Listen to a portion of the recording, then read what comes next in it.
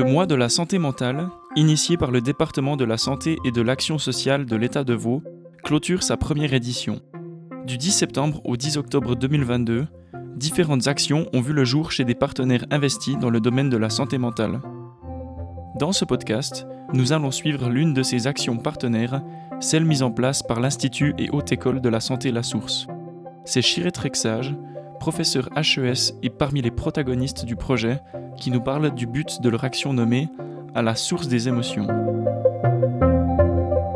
Son but est vraiment de pouvoir valoriser la santé mentale générale de la population et aussi de mettre des ressources en fait, à disposition de la population.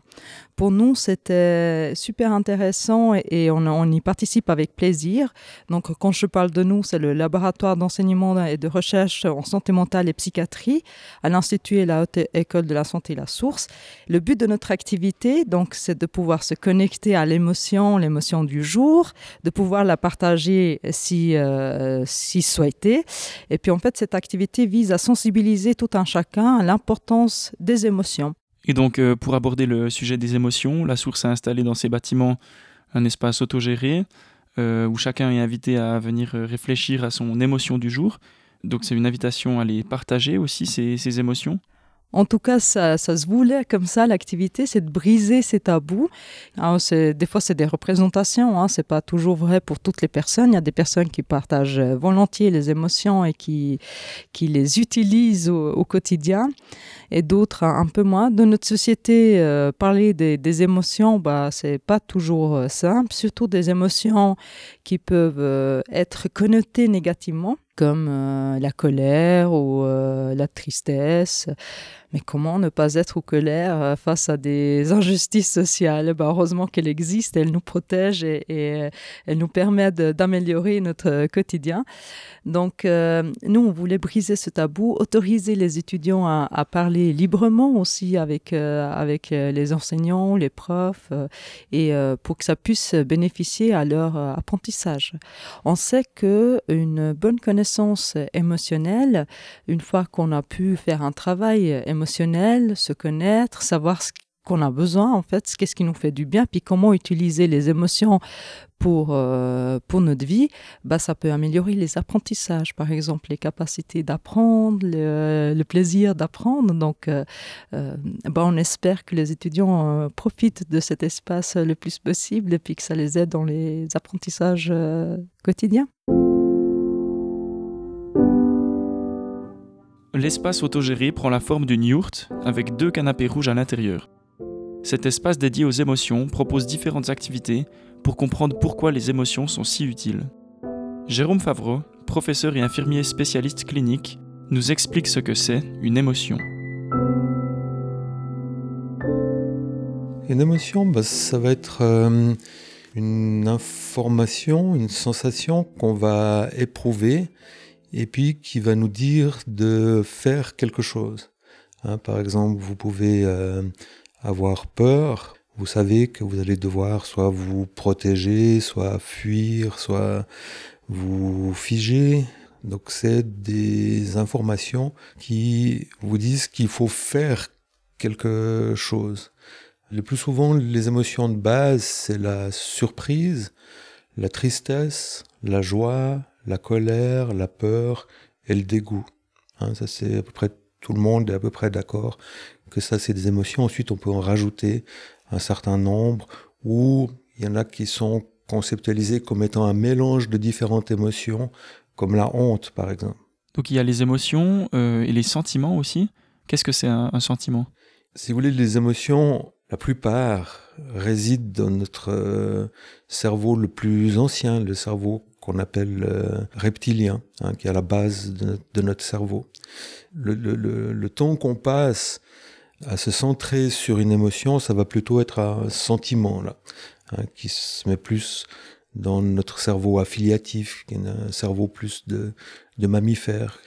Par exemple, la joie, c'est une émotion. Puis le bonheur, c'est le temps qu'on passe à se centrer sur sa joie.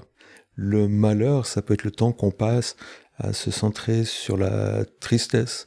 La gratitude, c'est le temps qu'on passe à se centrer sur une reconnaissance ou une surprise positive. Certaines émotions sont moins agréables que d'autres, mais elles ne sont pas pour autant moins utiles. Alors qu'en fait-on des émotions qu'on décrit comme négatives ? Toutes nos émotions, elles servent à quelque chose. Donc ce qu'on doit faire, c'est les métaboliser, c'est-à-dire les gérer, essayer de comprendre qu'est-ce qui déclenche cette émotion, de pouvoir verbaliser qu'est-ce qui nous arrive. Une fois qu'on peut verbaliser, ça rentre plus dans le champ de la conscience, puis on peut décider de qu'est-ce qu'on va faire. Mais c'est-à-dire de se laisser submerger par ces émotions, de ne pas prendre le temps de les traiter. Ça peut alors ensuite conduire à des choses comme le burn-out, la dépression ou des choses de ce type-là. Donc c'est vraiment important de prendre le temps de les gérer. Et puis la manière la plus simple de les gérer, c'est de pouvoir en parler avec quelqu'un, de pouvoir explorer, de verbaliser son vécu. Ce qu'on fait souvent le soir quand on rentre à la maison avec les gens dont on est proche, on raconte nos vécus de la journée. Ah, mon chef m'a énervé, en revanche j'ai vu cette collègue, c'était sympa, etc. Donc ça c'est des choses qui sont importantes. Pour apprendre à identifier ces émotions, différents ateliers sont proposés dans l'espace autogéré.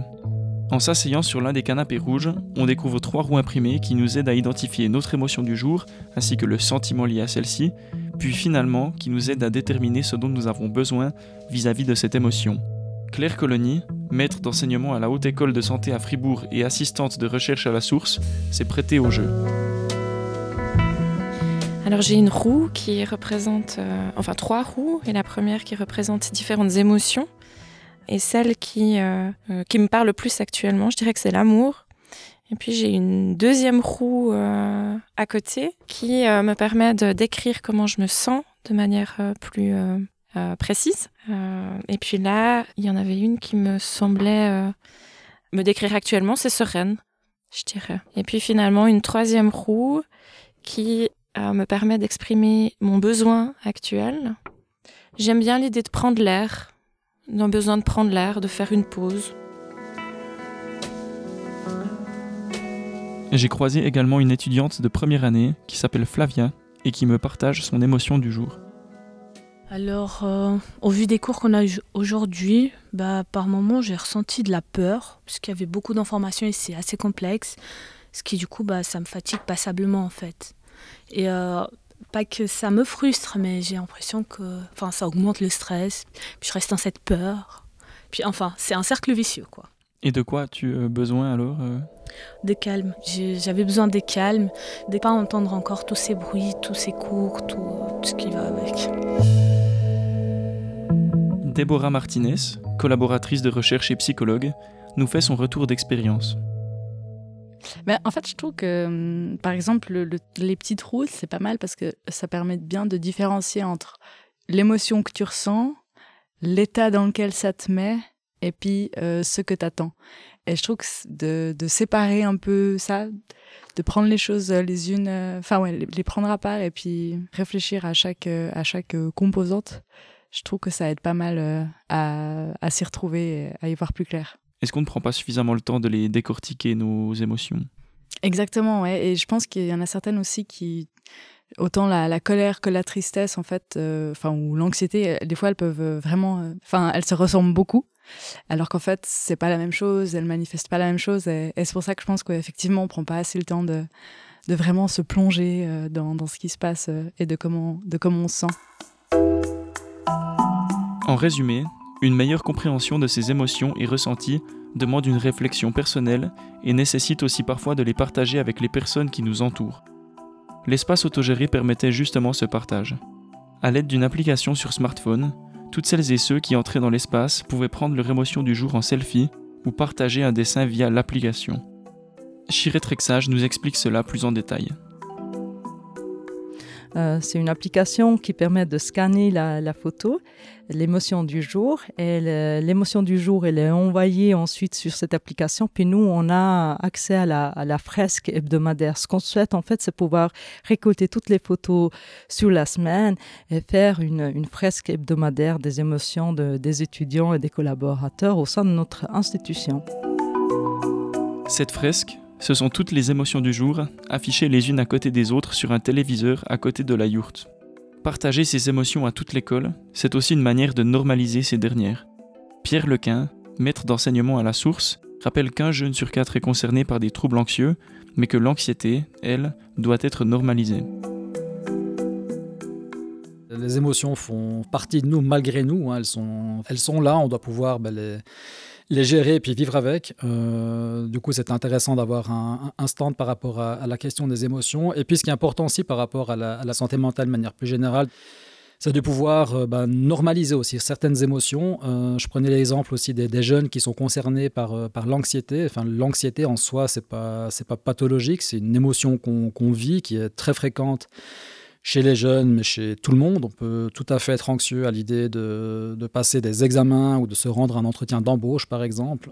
Et puis, finalement, la distinction entre le normal pathologique, c'est vraiment important de l'avoir sur un continuum dans le domaine de la santé mentale. Et puis, c'est très dépendant, finalement, d'une personne à l'autre. Et puis, à partir de quand cette anxiété peut interférer le fonctionnement, je dirais, habituel de la personne, et puis être source d'un mal-être, finalement, qui empêche la personne de fonctionner dans ses interactions sociales. Du coup, vraiment de pouvoir, en tout cas, normaliser les émotions, même qu'on parle d'anxiété. Pareil pour la dépression ou l'humeur déprimée, donc tout à fait normal de pouvoir avoir des sentiments avoir une humeur qui soit déprimée après la perte d'un proche, après un deuil par exemple. Du coup, c'est des émotions qui sont tout à fait normales dans certaines circonstances de la vie, puis en fonction des événements qu'on peut traverser. Puis je pense de pouvoir normaliser ces émotions, c'est important. Pas que ce soit vu directement avec la connotation, puis avec l'étiquette trop psychique, mais vraiment qu'il puisse y avoir une normalisation par rapport à ça. Le mois de la santé mentale a maintenant touché à sa fin, Shyhrete. Qu'est-ce que vous retenez de cette action à la source des émotions ?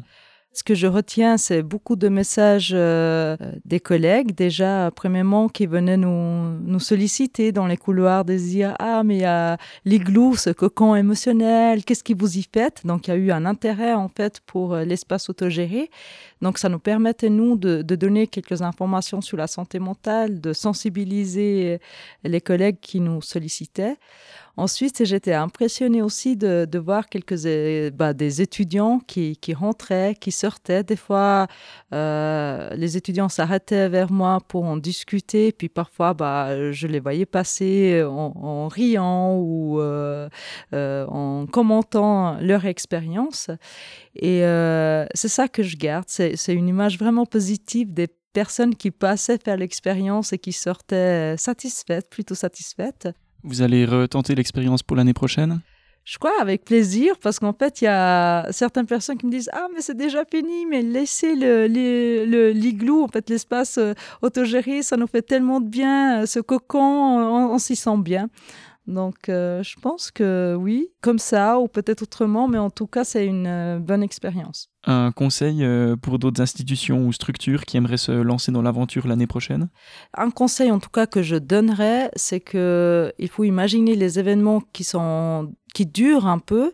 Des conférences d'1 heure, 2 heures, souvent, ça permet de sensibiliser les personnes présentes. Et l'expérience ici nous montre le fait le 1 mois de l'espace autogéré centré sur les émotions, ça a permis de participer à une culture collective, de considérer l'émotion puis de lui laisser une place au quotidien. De temps en temps, on y pense, on y revient, on pose une question, puis peut-être ce jour-là, on ne voulait pas aller plus loin, puis on revient la semaine d'après. Et le fait que ça dure autant, ça a vraiment participé à partager plus librement et facilement. Merci d'avoir écouté ce podcast. Le mois de la santé mentale est proposé par le Département de la santé et de l'action sociale. Il a permis la création de différentes actions partenaires, comme celle de l'Institut et Haute École de la Santé La Source. Découvrez-les sur le site de l'État de Vaud, sur la page du mois de la santé mentale.